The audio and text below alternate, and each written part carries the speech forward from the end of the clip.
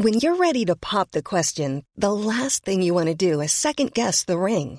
At BlueNile.com, you can design a one-of-a-kind ring with the ease and convenience of shopping online. Choose your diamond and setting. When you find the one, you'll get it delivered right to your door. Go to BlueNile.com and use promo code LISTEN to get $50 off your purchase of $500 or more. That's code LISTEN at BlueNile.com for $50 off your purchase. BlueNile.com, code LISTEN.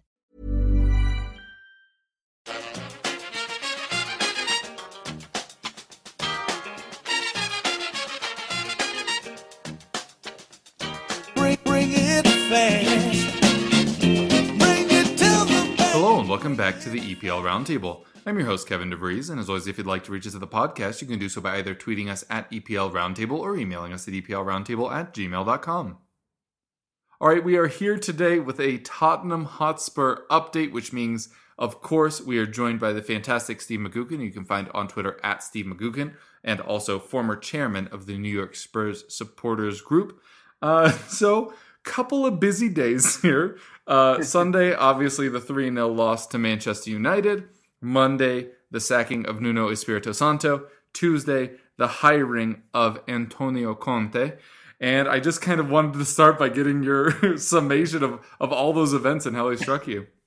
I love the pronunciation, Kev. Thank you for having me back on. I'm actually in Cincinnati this week, where you used to live and where we spent many mornings, some of them happy, watching games. So shout out to the Cincy Spurs and the other fans in the area. Yes, I don't want to use the line "there's never a dull moment at Spurs," because unfortunately there have been far too many dull moments this season, and all of them on the pitch. But this development, this weekend development, definitely an exciting turn of events. And before we go any further, I have to offer a mea culpa. I admit, and not, as you know, for the first time, that I was completely wrong. I really thought Levy would persist with Nuno for the rest of the season and then make another run at getting Poch.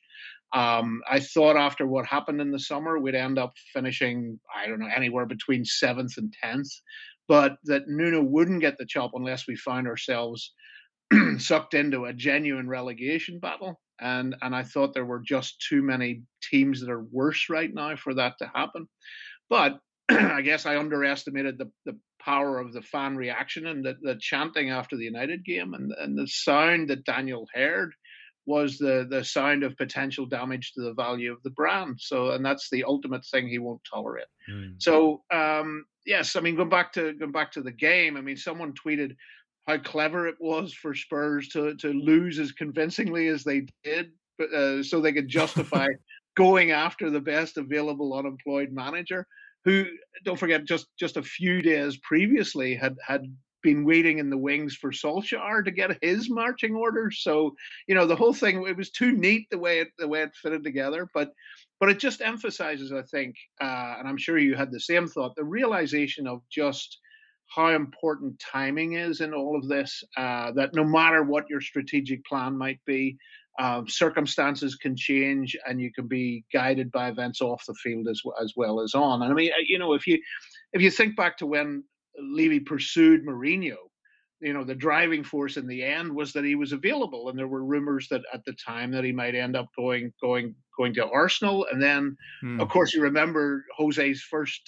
game in charge when we were, you know, outclassed by Everton, and it sort of lent weight to his desire for new players. So all of these things are sort of strategic, if not tactical. But I think you and I, the last time we spoke, I think we all thought that it was going to be Newcastle's change of ownership that might have been the tipping point that set the dominoes tumbling, if you forgive a mixed metaphor there, I suppose.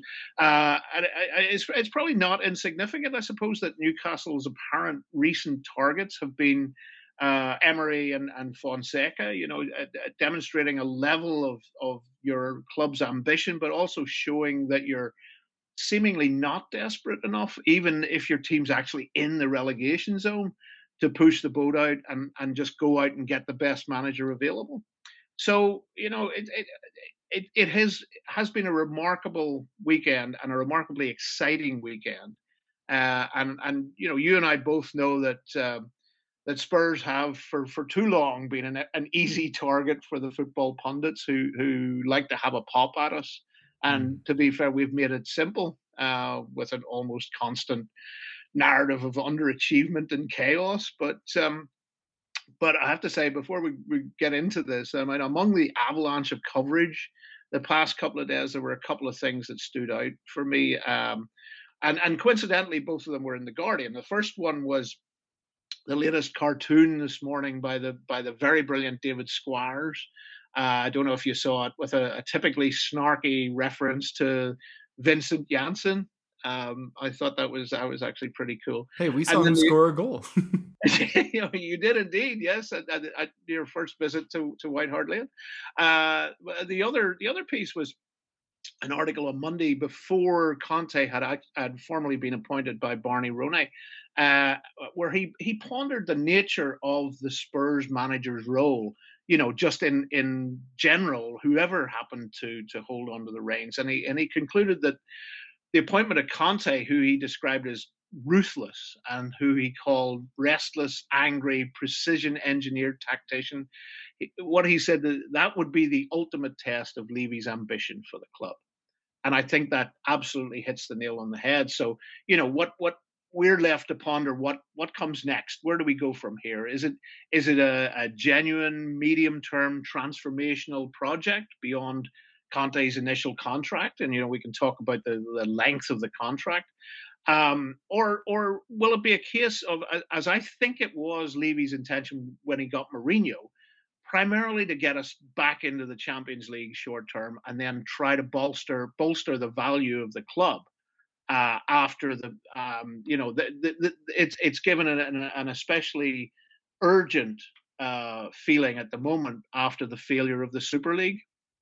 So I think there's all of those features pulling together, and generally I think we'd agree it's never a great idea to change horses in the middle of a season. And I think we have to ask what these developments tell us about the decision-making structure at the club, and what the relationship between Levy and Paratici is going to be, and how that dynamic changes with the arrival of as strong a personality as Conte, especially after the backstory of the summer and the chaos that ensued during that whole process, and of course the relationship between Conte and Paratici that they'd had before.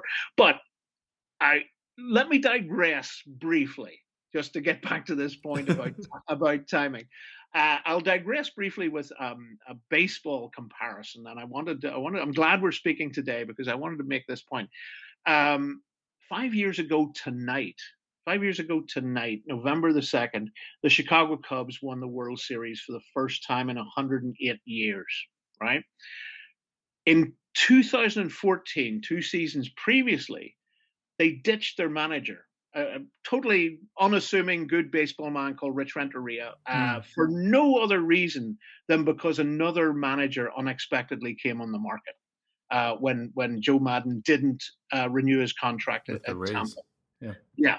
So we were lucky at the time, the Cubs were lucky that Theo Epstein, the general manager, was smart enough to realize that Maddon wasn't just the best manager available, but was the crucial piece of that jigsaw that would turn the team from being perpetually ordinary into potential champions. And I think the difference now with Spurs, the difference with this situation with Spurs, is that I fear that Levy's action, or rather reaction, I suppose it is, it seems to be driven more by desperation than by constructive strategy. This really seems, and we've talked about this, really seems to be a last throw of the dice. There has that feeling about it, especially given that what he's done now requires an acceptance of his missteps, his previous missteps. But, I'm very excited. I'm very excited. I'm scared. I'm very excited and scared. But it's common knowledge. We've known that we've needed a rebuild the squad. since the season after the Champions League final, since everything got to the heights and then fell down, and Levy didn't back Poch as the man to do it, and it started a spiral that won't end overnight with Conte's arrival. But I think what's happened is we're taking a serious, significant step on the road to whatever's next. And I think, let's be honest, Kevin. I mean, the idea of treading water in the sort of kind of growing mediocrity that we've been watching recently couldn't really continue. But there we are. Yeah, I think you've made some fantastic points there, and we talked some on the show on Sunday about how we were following Arsenal's trend of regression from challenging for titles to challenging for top four to challenging for Europa League to falling just below that, and how Arsenal did it in about a decade and we did it in about 2.5 years. And we talked about how trying to sustain your previous run of success can be more damaging than just committing to a rebuild. But Arsenal didn't get Antonio Conte.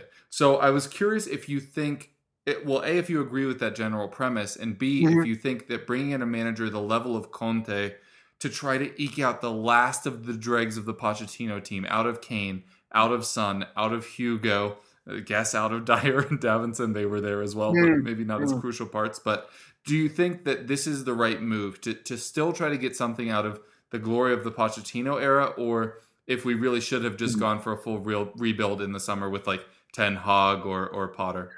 But that's the thing. I mean, certainly Nuno was never going to be the man to do the rebuild. He was always a caretaker. Let's be honest with it. And I think the players knew it. Yeah, exactly. That's why I did honestly think that no matter what happened, as long as we didn't fall too far down the league, that Levy would persist with him and then try and get Poch back at the end of this season. But it didn't work out that way. And I totally agree with your Arsenal analogy. And I think it all comes down again to timing, to being able to time the reconstruction of a club or of a squad, not all at once, if you know what I mean. And I think that we'll come on to talk a little bit about players that Conte might want to bring in, but I think it's a matter of blending the idea of getting that last drop out of your veterans at the same time as you bring an acceptable level of quality through to bolster the squad. And if you look at the signings that we've made, they haven't exactly sort of worked out. We haven't really taken the team to the next level. The argument about the team being different from the squad, the first 11, we always said our first 11 was better than most other teams in whatever competition it was we were playing against. But our problem with the league was that we just didn't have the depth. We had no depth. And so I think our problem similar to Leicester right now. Yes, no, that's actually a very good analogy, and I think we have to recognize that we just haven't been able to get that blend right. Now, whether that's, I think that comes from the boardroom. That's essentially a budgeting decision. The idea of not buying players for 2 transfer windows, that you can't pretend that didn't have an impact. But also when you have a situation where we overachieved the previous 2 seasons, probably. So being able to blend that rather than sort of just whip your best assets even further and wonder why they've lost their value. It doesn't bode well. Let's put it that way. So I think now the realization that we have to turn to someone like Conte to conduct sort of radical surgery on the squad, which is probably not an ideal scenario, but I think if we come on to talk a little bit about the players we have, the players he wants, that sort of thing, he is, if there's somebody you want to build your team with the end objective of challenging for trophies, I can't think of anybody better. Yeah, I think that's a really interesting point. And I think maybe one of the key differences, and you have alluded obviously to the fact that there are several, but is I think we're more title starved than Arsenal won. Obviously, at the height of Arsenal, they were winning things with Wenger. So that duration of tolerating what was going on, especially with him still as the manager, I think was more there. For us, like, I genuinely feel, and you mentioned that this is a very big roll of the dice by Levy. Like, I bet there are a lot of Tottenham fans that would literally give anything to see Hugo and Kane holding a trophy. Oh yeah, and absolutely. this is that personified. Maybe this isn't going to work, like you mentioned. Every Tottenham fan is equal parts excited and terrified by this appointment. It is both. The terrified doesn't detract from the excitedness. No. They coexist. I think it's only terrified because, and I'm not sure I should really have used that word. I'm terrified because if it doesn't work, where do we go from here? That's the terrified part of it. But having said that, I'm kind of glad that the Nuno era has ended, because the longer that went on, the more damaging it would have been in ways that we can't even quantify, I think. Yeah, totally. I think that's a fair point. So yeah, I agree. This is a very big gamble, but I think it's one you have to take. And it's an 18-month contract. Obviously, he said now to that, even though he didn't say yes to a 2-year contract, one of the things being that it might have been too short at the time. So that was also a thing I wanted to get your take on is the appointment of Conte. Why now? Why the structure of the deal? Just why in the middle of the season when he said he was going to wait till the end of the year before picking a job? Just why do you think all of this fell into place so perfectly for Spurs and Paratici, who obviously was the one driving the particular wagon there? Right. Well, I think one of the questions you have to ask alongside that is exactly what went on in the summer, and what was the relationship like between Paratici and Levy after Conte walked away, and where did that leave us? It basically left us where essentially half the people in the room were high on helium, and they just didn't know who to turn to. It seemed too chaotic. Everything just seemed, it was like, we're getting Paratici because he's worked with Conte at Juve, and we're sort of laying the groundwork to do this really remarkable investment in the club or investment in the squad, and then suddenly it all turned to crap. And why now? I mean, have you watched us recently? I can't honestly think of why Levy would move now to get rid of Nuno and hire anybody else. I mean, literally anybody else. This is the appointment that he should have made in the summer. He knows that. It's an admission, as I say. Everything is sort of tied up with understanding what happened, the backstory of what happened in the summer, and an admission that certain people got that wrong. And so I think where we go from here is that we'll clear the decks on that, and we'll basically say, okay, we should have done this in the summer. We're doing it now. Let's just make the best of it and move on, regardless of the fact that we have probably spent more on manager compensation in recent years than we have on strikers. That's a fantastic point, and goes to your earlier point about thinking we were going to stick with Nuno throughout the year, because even though Nuno was only on a 2-year deal, reportedly, if we made it to the end of the year and didn't make Champions League, we could have sacked him without owing any compensation. Which was a good bet. Of course, right. And so then it obviously makes it make more sense to think, oh, well, we'll just ride out the year unless it gets really bad, like you said before. But unfortunately, that's not the case. Obviously, still paying Nuno, not paying Mourinho, because as soon as he got a job with Roma, we didn't owe him anymore. Same with Poch, we didn't owe him anymore as soon as PSG hired him. So we have done fairly well covering ourselves in these situations, only by the principle of having managers that had external value. So I was going to say, if other clubs want our managers, why couldn't they perform for us? So it's a sort of it's a false economy if we're saying, oh, we saved money by not having to pay them compensation. You know what I mean? Yeah. But that's totally fair. That could probably be a whole show in and of itself. The like faux economy of football. But right. Yeah, I totally agree. And like we were saying, I think because of that, That's why this is an 18-month contract with a possibility to extend. And I was talking about this a little bit on Twitter with earlier, because somebody asked me if I was concerned about that maybe it sends the wrong message, that it's another short-term option. But I think it was probably the only thing that could have happened. It's 18 months plus the option for a year if both parties agree. Right. But this means that if it goes terribly, Levy gets out, not having to continue to pay a manager that doesn't work for us anymore. And on the Conte side, if Levy doesn't back up his financial promises, he can back out. If a bigger club comes sniffing in a year and a half, he can back out. If things go incredibly well, he can back out to get a better contract from us. Exactly. I think it just lays the groundwork for all of those possibilities. So Conte gets the security that he wants in that he knows his value on the market. Obviously, United were interested. The Barcelona job just came open. Newcastle are suddenly the richest club in the world. I honestly think it's impressive that we managed to get him under those circumstances. Yeah. Although, like we said, kind of similar to the Mourinho thing where we were just trying to beat everybody to the post there. It benefits both parties, I think, for it to be 18 months plus the extension.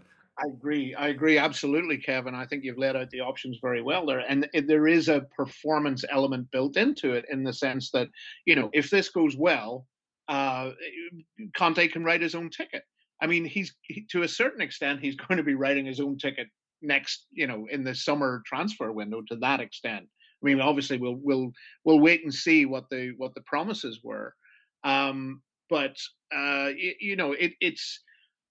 Again, it's one of those situations where there has to be a compromise. There has to be something in it for both sides, and I think this arrangement works well. I would just maybe go one stage further with something you said, and I would say maybe the worst case scenario is it doesn't work out for whatever reason. I hopefully, fingers crossed, I hope we're not having this sort of conversation again in 18 months.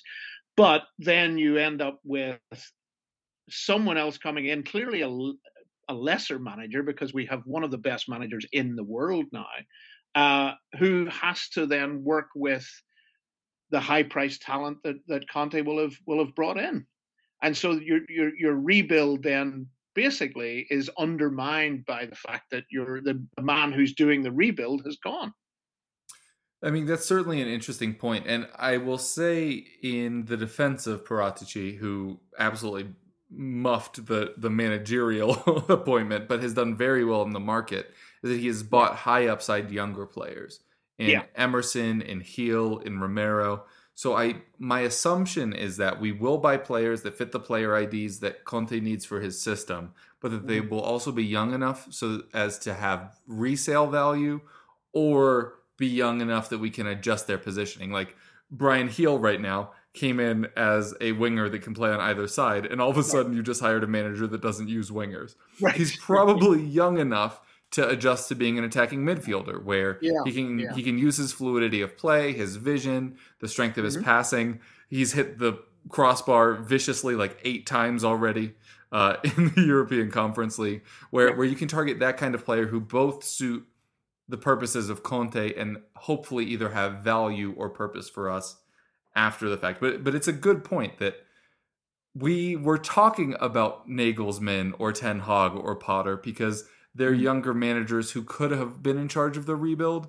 And now it's Antonio Conte, who will bring in a higher profile of player as part of his rebuild. And he's good at rebuilds. Actually, Kos Pandey, who comes on to talk about United with us sometimes and covers Serie A, was talking about that in a pretty good Twitter thread earlier. I might link it in the post. But it was all the examples of times that Conte has actually been in charge of rebuilds, and how not only has it been short-term good, but you know who kept winning titles after Conte left Juventus? Juventus. You know who kept winning titles after he left Chelsea? Chelsea. Yeah. So it's not as dire. What he leaves behind him is not as terrifying as I think a lot of people think. What people remember is the dramatic exits, which has happened at all of those clubs, including Inter, where he was just basically like, if you're going to sell Lukaku, I'm out. And they were like, we have to because of finances. But I do think you make an interesting point, though, is that he will probably be stocking the pantry for a different manager. Even if there's the 1-year extension, 3 years from now, we're probably still going to have those players because they probably will be younger. and they will fit the Levy mold, and we'll probably have spent our entire 5-year transfer budget in 3 years or in 2.5 years or whatever. But the one thing we know for sure, Kevin, is certainly after what happened in the summer, that the parameters between what Conte wanted to spend and what Levy wanted to give him have changed. At least enough to bring Conte back to the table, and as you say, if you look at how he left Inter and Chelsea, it was primarily over disagreements over resources, and Levy knows that. It's not like that's a secret, you know. So yeah, I mean, there's a sort of a wide open understanding, I think, of what both sides bring to the table. Yeah, and either Levy has finally ceded to Conte's demands, or Yeah. he thinks he successfully deceived him, which is very much laying the seeds for his own demise. Well, Because, you see, that was the reason I mentioned the David Squires cartoon. I don't know if you've seen it, but it's brilliant. The final frame of the David Squires cartoon this morning was Conte walking out, basically thinking that he's got a pledge for 150 million pounds of transfer value in the summer, and Paratici and Levy basically just fist bumping because they think they've got something completely different. So yeah, it's exactly. I think all of those points are very valid, and we'll just have to see how it unfolds. But I think the important thing is, one thing to realize is probably, even with the transfer window coming closer, there aren't going to be wholesale changes until the summer, which puts the onus back on the current group of players to play for their place, and that's absolutely no bad thing. When you're ready to pop the question, the last thing you want to do is second guess the ring. At BlueNile.com, you can design a one-of-a-kind ring with the ease and convenience of shopping online. Choose your diamond and setting. When you find the one, you'll get it delivered right to your door. Go to BlueNile.com and use promo code LISTEN to get $50 off your purchase of $500 or more. That's code LISTEN at BlueNile.com for $50 off your purchase. BlueNile.com, code LISTEN. Hiring for your small business? If you're not looking for professionals on LinkedIn, you're looking in the wrong place. That's like looking for your car keys in a fish tank. LinkedIn helps you hire professionals you can't find anywhere else, even those who aren't actively searching for a new job but might be open to the perfect role. In a given month, over 70% of LinkedIn users don't even visit other leading job sites. So start looking in the right place. With LinkedIn, you can hire professionals like a professional. Post your free job on linkedin.com/people today. I totally agree. And I wanted to cycle back to something that you had pointed out earlier, which was that we now have one of the best managers in the world. For me, he's top 5. He walks into the Premier League as top 3. I'll let you guys argue amongst yourselves which of the Tuchel and Klopp and Pep I'm leaving out of that list. But he's obviously a fantastic manager, regardless of where you have him in rank or anything like that. So I was just curious, from a historical perspective, where do you think he ranks among the great Tottenham managers in history? Oh, wow. That's a really interesting question, Kev. And I think there are so many different factors that played into the timing of who was in charge at a certain time. I mean, when Ozzy Ardiles had the famous 5, for example, when he was, I mean, Ozzy was a wonderful guy, as you know, he's a great guy. But as a manager, you just put the most talented players you have on the park and just let them play. It would have been I think a more fascinating question is if Conte or someone like Conte had been manager instead of Jerry Francis, for example, and this is no dig really on Jerry Francis, but the way we were playing with Sheringham and Klinsmann up front, I mean that, and then subsequently with the famous 5 and all of that stuff. If a class manager like that had been in charge of our squad back then, who knows what might have been possible. But it's a good question, and it's a good one to debate over a couple of beers. It's Jack Santini, God love him, Christian Gross, God love him, have definitely set a bar somewhere along the line. But I mean, the reason we're excited, and we've talked a little bit about the reasons why we're scared, but the reasons we're excited is that this is Antonio Conte. This is a man who is an absolutely known quantity. You know what you're getting with him. You know all the things that go along with him. Even more so, I think, than Mourinho. Even more than. And I know you sort of the opinion that I think you said something on a tweet the other day about Conte is the manager that Mourinho thought he was, and I think that's absolutely true. Absolutely true. You have a manager who's just his second nature is to win. His first nature is to win, and that's what he does. So five titles in the last 7 years that he's managed. Yeah. I couldn't be happier. I mean, I was overjoyed when there was talk in the summer that we were going to get him, because it showed back then. It showed that Levy was serious. Now I think it shows that Levy is desperate, but at least he's prepared to admit when he got something wrong. Totally, and per our previous conversation, I think we probably sold out a bit more than we wanted, exactly like we did in the Mourinho situation, but. I think this is the gamble.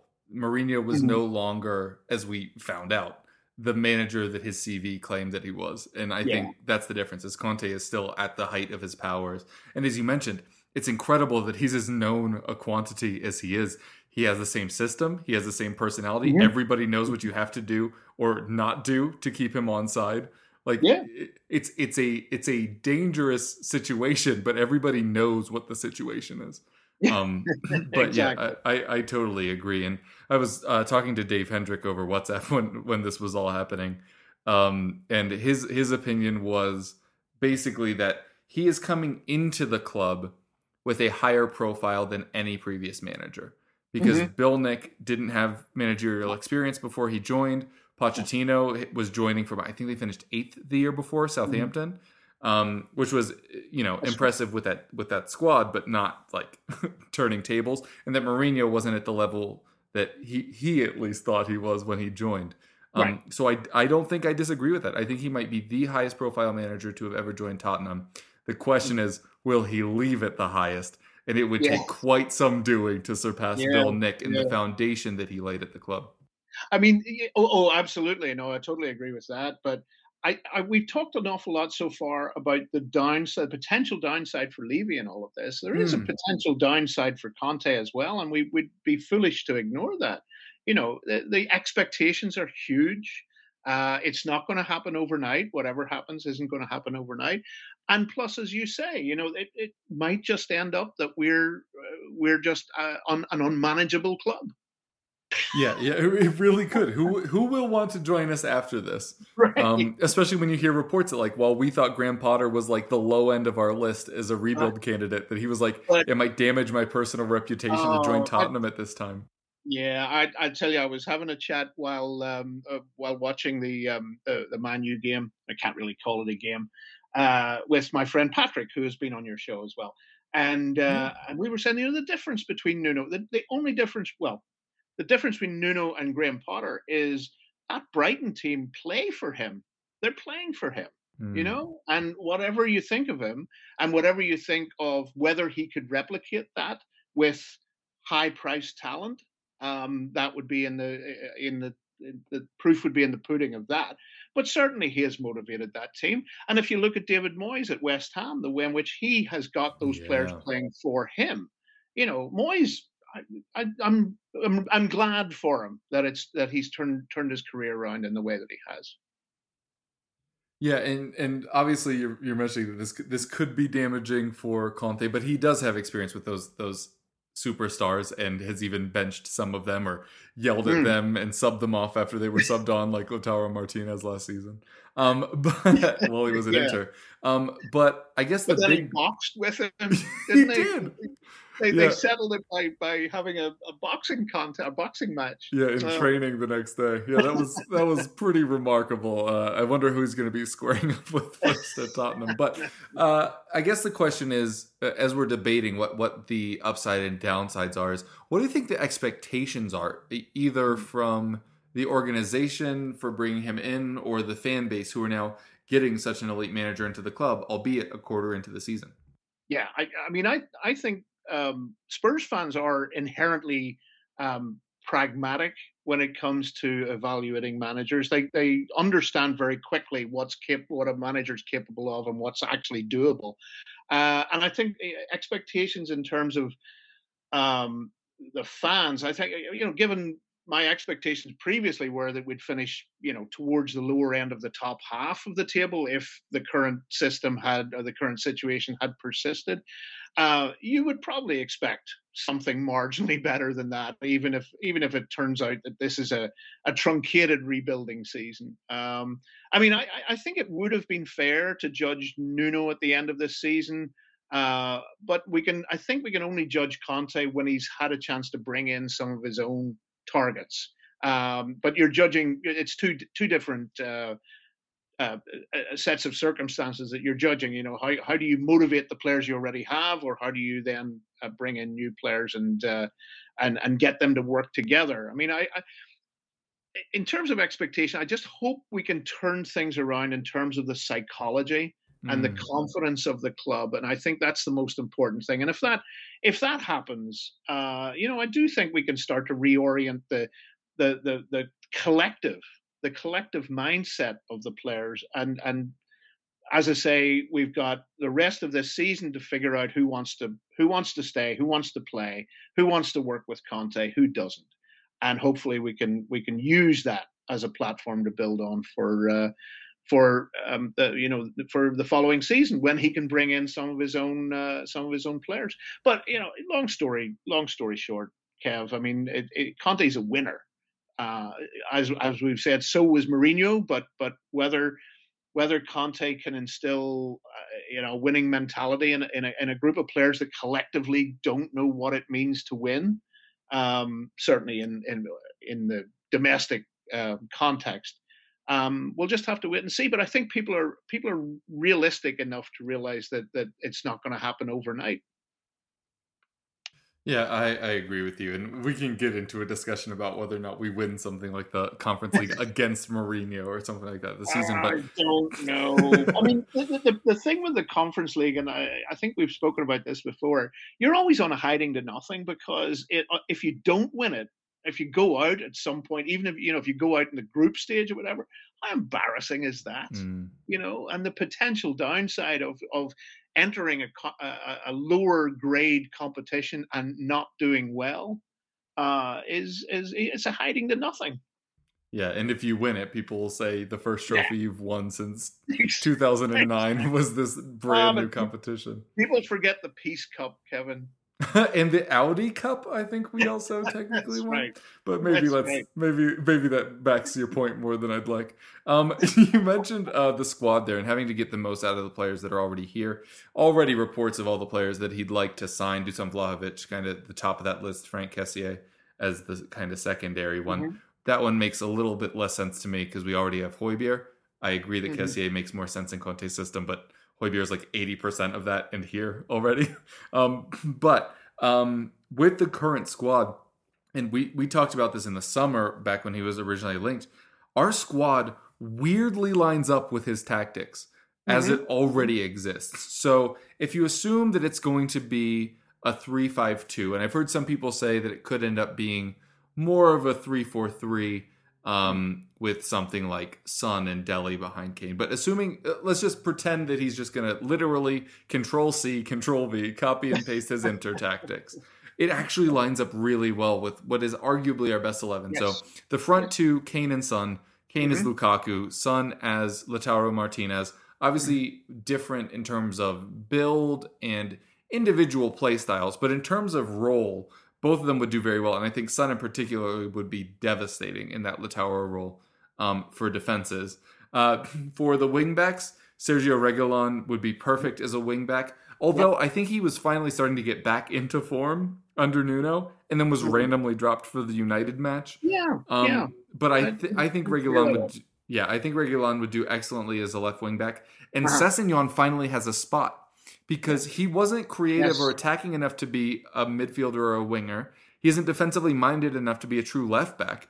But as a left wing back, I think he could really shine.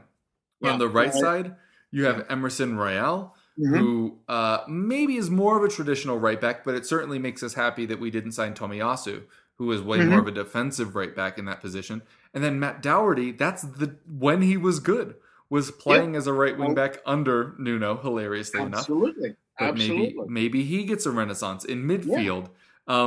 Like we already said, Højbjerg fills the Brozovic role pretty well. There are external options who could technically do it better, including Brozovic himself, who's out of contract in the summer. But I think Højbjerg could do that well. I think Lo Celso could play that right central midfielder role well, where he drifts wide to create overloads with the wing back and with Kane if he ever drifts out right. In the attacking midfield spot is a little questionable because it wasn't really an attacking midfield spot until Eriksen joined. Before that, it was more of like a traditional three. So that's where you get into your, is it Eriksen? Is Dele a midfielder or a forward? I said Eriksen. Is it Dele? Is it Lo Celso? Is it Brian Heel, who I mentioned at the top of the show, converting to attacking midfielder now that there aren't wingers? I think that's the big question mark, is how the midfield sorts out. But the defense, you have Cristiano Romero. I've heard some people say he'd be better on the right, but I think that right-sided center back of a three role would be perfect for Japhet Tanganga.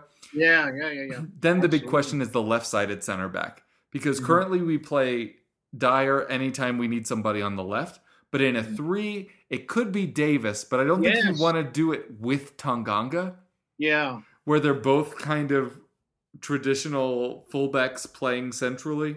So is this the chance for Joe Rodon to come in and impress? Because Conte has brought through young players before in positions where he trusts them. So I think that those are the two big questions. Is who's the third midfielder and who's the left-sided center back? But aside from that, we line up pretty well. Yes, we absolutely do. And let's face it, our players they're not bad players. They just don't seem to be gelling at the moment. And there's a lot of things to fix around that. I love your optimism for Lo Celso. I do think he's the sort of player that can definitely flourish under Conte. I mean, there's been comparisons with Eden Hazard, and that's a bit premature, but we definitely know from his performances for Argentina that there's a really good player in there. It's just a matter of how do we use him? How do we use him exactly? And the third midfield, the attacking midfielder. I mean, that's Moura, isn't it? Until we get anything else sorted out. If you assume that the two up front are Kane and Son, then you want somebody else that has that speed, has that ability to break things up in the middle of the park. I think that there's question marks. I think the elephants in the room are probably Ndombele and Dele. And Bergwijn, I think, as well. I mean, I'm not sure. Who could be converted to that like right wing back that he did with Victor Moses. He has the speed. He has the willingness to commit to a system that maybe someone like Lucas doesn't have as much. No, absolutely. No, I think that's very true. And I think also very good points that you made about Ben Davies and Matt Doherty. That I think, depending on obviously the opposition and who we're up against, I think what we're going to see is Conte using the squad over the next few weeks to actually get a sense of how they gel together, how they play together. And poor old Dyer. There's people say there are questions about Dyer's future, but when haven't there been? Let's be honest. And I think the good thing is that everybody now. Nothing's going to happen overnight. Everybody now gets a fresh slate. Everybody gets a chance to impress the new boss, and I as I say, I don't think there's anything better in the game than a new manager coming in who's well known and people know how he plays, how he sets up. And so professional players can adjust to that and say, well, do I want to stay here? If I want to stay here, I want to get myself on the good side of the manager. You were talking about players that who you think Conte could make better, and you mentioned some of the younger players as well. I think that's absolutely right. But I think before we go into that discussion, you have to ask which of our current players right now would be a guaranteed starter in another top four side. And the honest answer is probably only very few. And four? Kane, Son, Reguilon, Romero? And probably Lloris. I would think so. And I think that the reason it's so few is because we haven't seen the potential of some of the others. The others have to grow into that role. I mean, Oliver Skipp, I think, is a potentially a Tottenham captain in waiting, and I think someone that we can build a midfield around at some point. And of course, unfortunately, we haven't mentioned, neither of us have mentioned Harry Winks. Yeah, who could deputize for Højbjerg, but it feels like Skip's already won that role. But like you said, Conte will give everyone a chance. It's just he will very quickly decide who doesn't deserve that chance any longer. Exactly. What do you think? I mean, what do you think is going to happen with Ndombele? That's a fantastic question. So, you mentioned two excellent choices at the back in Davis and Doherty of what will their futures be. Is this an improvement for them? I think the two biggest questions in midfield now are Dele and Ndombele, because it really depends on the shape of the three that we choose. If there's an outright attacking midfielder, are either Dele or Ndombele good enough there? Because obviously Ndombele has been playing as the attacking midfielder when we've played 4-2-3-1 under Nuno, and it was amazing against Newcastle and not so great against anyone else. Right. And Dele doesn't create chances for other people. He likes finding the space, driving into it, and shooting more than he likes passing it off. But he hasn't really been shooting either since Mourinho came in after those first couple of matches. So I think that's a fantastic question.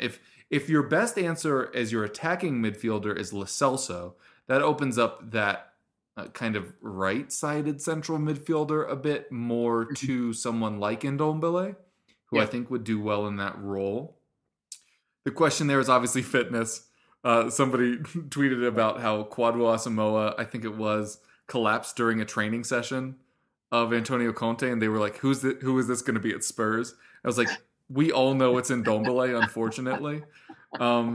If he gets his mind right, and let's not get this confused, Ndombele's issue is motivation. He is not internally motivated. He is externally motivated. People are on either side. Neither one's inherently good or bad. But in football, it tends to be a negative because, as Ali Gold has constantly reported, he gets in these cycles of he plays well, he thinks he deserves to be at the biggest clubs in the world, then he doesn't put in the effort, then he suffers for 3 or 4 matches, gets benched, and leaks to the French press that he wants to leave. It is not a very good cycle. But you have to wonder if Antonio Conte coming to the club is a big club coming to him in his mind rather than the other way around. Because if it does, and he's externally motivated by Conte well enough, talent has never been the issue. He could be one of the very best midfielders in the world if he properly applies himself. Absolutely. But that's the big question, is will he prove himself early enough to get into that early 11 to not lose it? Yeah. And I'm not sure about that. And part of it's out of his control. Part of it is how Conte wants to shape the midfield outside of his abilities. Because we've seen before, Conte has benched better players for worse players because their player ID matches his tactics better. Yeah. So it's going to be an interesting one. Kind of on that note, what would you do with Dele? Would you play Dele as a member of the front two and try to get him back to his goal-scoring best when he joined? Or would you keep him in kind of the central midfield role that Mourinho and Nuno have tried to apply him to? Again, that's interesting. I think it's going to depend on who our opposition is on any given week, what the level of the team that we're playing against. I think Dele benefits from having a little bit more space if he's playing behind Harry. And Harry is another case in point. I mean, Harry is, we've had these enthusiastic noises about Conte from Harry, which appear to have been reciprocated. So, we'll have to see how that whole thing plays out. But I mean, in essence, Harry is a striker, and he needs to start doing striker things. And again. Conte did say that at the Euros. If he had his hands on Harry Kane, he'd stay in the box because his best talent is finishing. Yeah, but basically what we want with Harry and what Conte wants with Harry is to get to a stage where we don't have to worry about that position, that Harry does what Harry does, and we work around that. Dele is a much more challenging issue. And I think, as I say, it depends on where Conte thinks he can play him to give him more of a platform, more of an ability to show what he can do. And that, I think, is probably against teams from the bottom half of the table or teams in the cup or wherever you get the opportunity to actually have a little bit more space and where you get a stage to be able to work. But definitely, as I say, the elephants in the room are those three. It's Dele, Harry, and Ndombele, and I think how those situations play themselves out are going to have implications for transfer activity. So Conte will want to know what's happening with some certainty between now and the end of the season. Yeah, not only would it have an impact on transfer activity, it'll have a effect on the pitch and an effect in the dressing room. Because this squad has given up on 3 consecutive managers now. Yeah. Collectively, I don't know if people saw the Athletic report that they took a vote about whether or not they wanted Nuno to still be manager, which is just... You're kidding. No, it was for both Nuno and Jose, reportedly. I obviously did not write the article, nor do I know this myself, but that was reportedly what happened. And Antonio Conte does not play that game. So that will be... He'll be boxing them all. Like literally, it'll be me against all of you. Yeah. You mentioned transfers there, and a couple times earlier talking about how you didn't think there would be meaningful changes until the summer. Widely varying reports on how much or even if he's been promised money in the winter window. Do you think that was even part of negotiations? Do you think there's a number on it, or do you think we're just willing to bring in 1 or 2 pieces in January to try to bolster a top 4 run? I think it's really important to look at who's going to be available in the winter, and I don't think he will want to blow his entire annual transfer budget in one window, just getting some of the limited people that might be available. Again, you want to bring somebody in to shake things up a little bit and give a couple of the players a little bit of competition. So I would expect, I don't know what's going on in his head and what, as I say, I trust that relationship now between Conte and Paratici and their scouting network and that sort of thing, and how they work together. I can't see a situation where Levy doesn't trust him, or doesn't back him with the put his money where his mouth is, because he's gone too far down the road to turn around and come back again. So I think there will be. What do I know? What do any of us know? Conte obviously has ideas that he wants to put into place, but I think the first step, the baby step now, is to see which of the players he has are going to work and which ones he needs to replace. And it's possible that the winter window will see more players leave than join, but then again, you can't maintain the integrity of the squad, or the depth of the squad, which we were saying is one of our biggest problems, by doing that to too great a degree. I think an awful lot is going to depend on who's on the market, who's available, how does Conte feel that the current staff, the current roster fits with the ambitions that he has. As you say, I think the tactical fit is already there. It's just a matter of, does Conte think that there is someone in his mind that he wants to fit in a particular position, that regardless of who the current Spurs occupant is.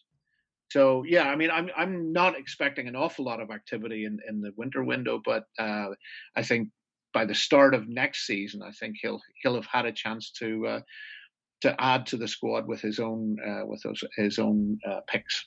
Yeah, I think that's an absolutely fair point. I think an expectation is there for. We're now playing a 2-striker system, and we have two strikers at the club, and one of them's a youth player in Kane and Dane Scarlett. We're obviously going to play Son as more of a center forward more than the winger that he's been the past few years, but he's been drifting in further and further the past couple of years already. So I think you have to bring in a striker in a system that relies on 2, and you technically have 1. That's not really going to work out. It never has. As long as we've had Harry, as long as Harry has been the starting striker, we've never solved that dilemma, really. We were mentioning Vincent Janssen earlier. That was very typical of how we tried to fix it, but we never did. Yeah, you're absolutely right, and I do think the upside now is we heard previously from Victor Osimhen's agent, and he's absolutely brilliant and love him.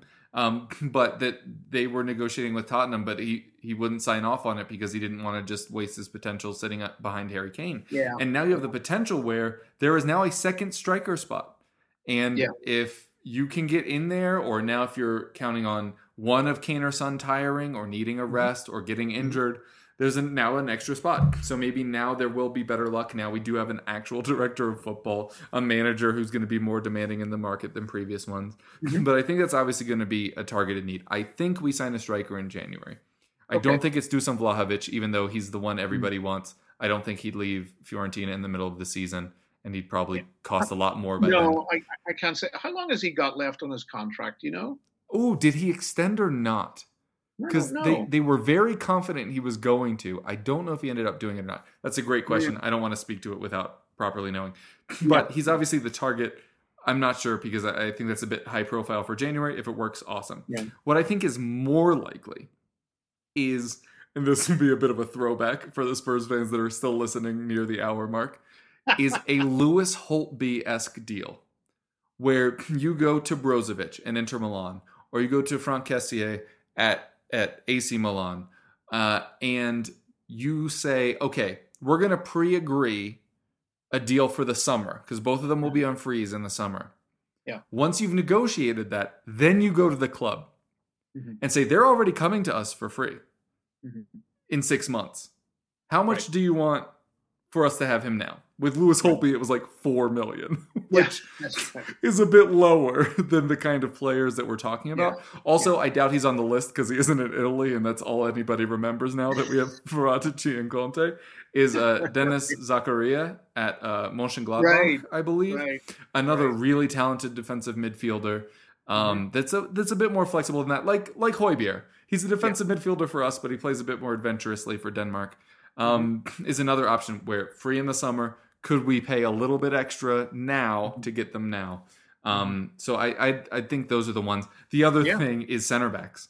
We talked about Tanganga and Ben Davis as potential options there. Neither of them are true center backs. The true center backs at the club are Eric Dyer, Davinson Sanchez, Christian Romero, and Joe Rodon. And is 4 center backs and 2 deputies enough for a team that is going to play the back 3 every week with the intensity of training that Conte does, 2 matches a week, basically through February? Yeah. I don't know. Is that a position we address as well? I don't know. I mean, it's an interesting one, isn't it?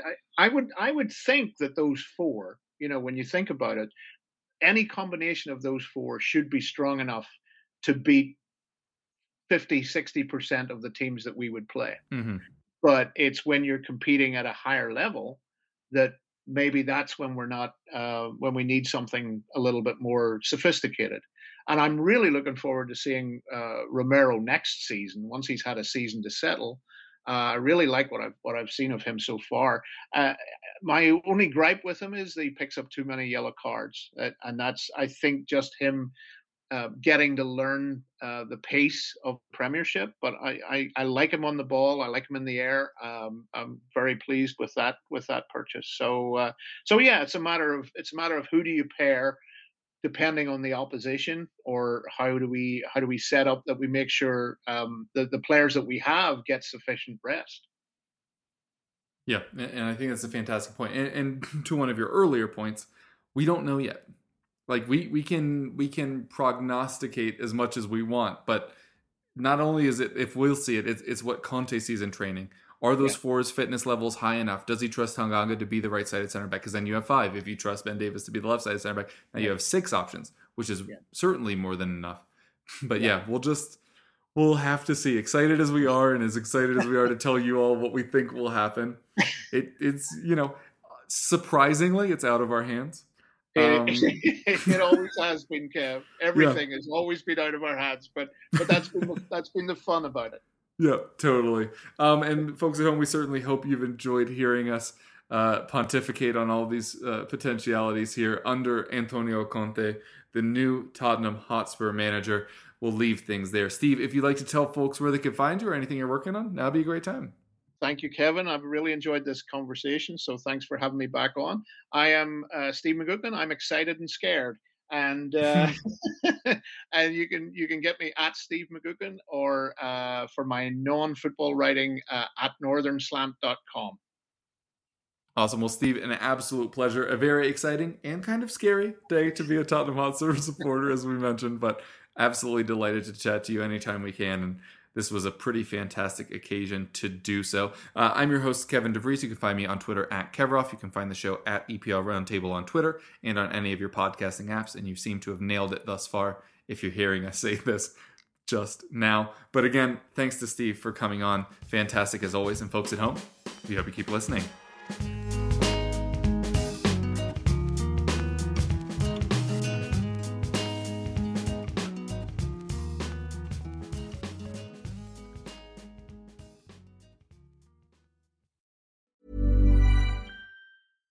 Hi, I'm Daniel, founder of Pretty Litter. Cats and cat owners deserve better than any old-fashioned litter. That's why I teamed up with scientists and veterinarians to create Pretty Litter. Its innovative crystal formula has superior odor control and weighs up to 80% less than clay litter. Pretty Litter even monitors health by changing colors to help detect early signs of potential illness. It's the world's smartest kitty litter. Go to prettylitter.com and use code ACAST for 20% off your first order and a free cat toy. Terms and conditions apply. See site for details.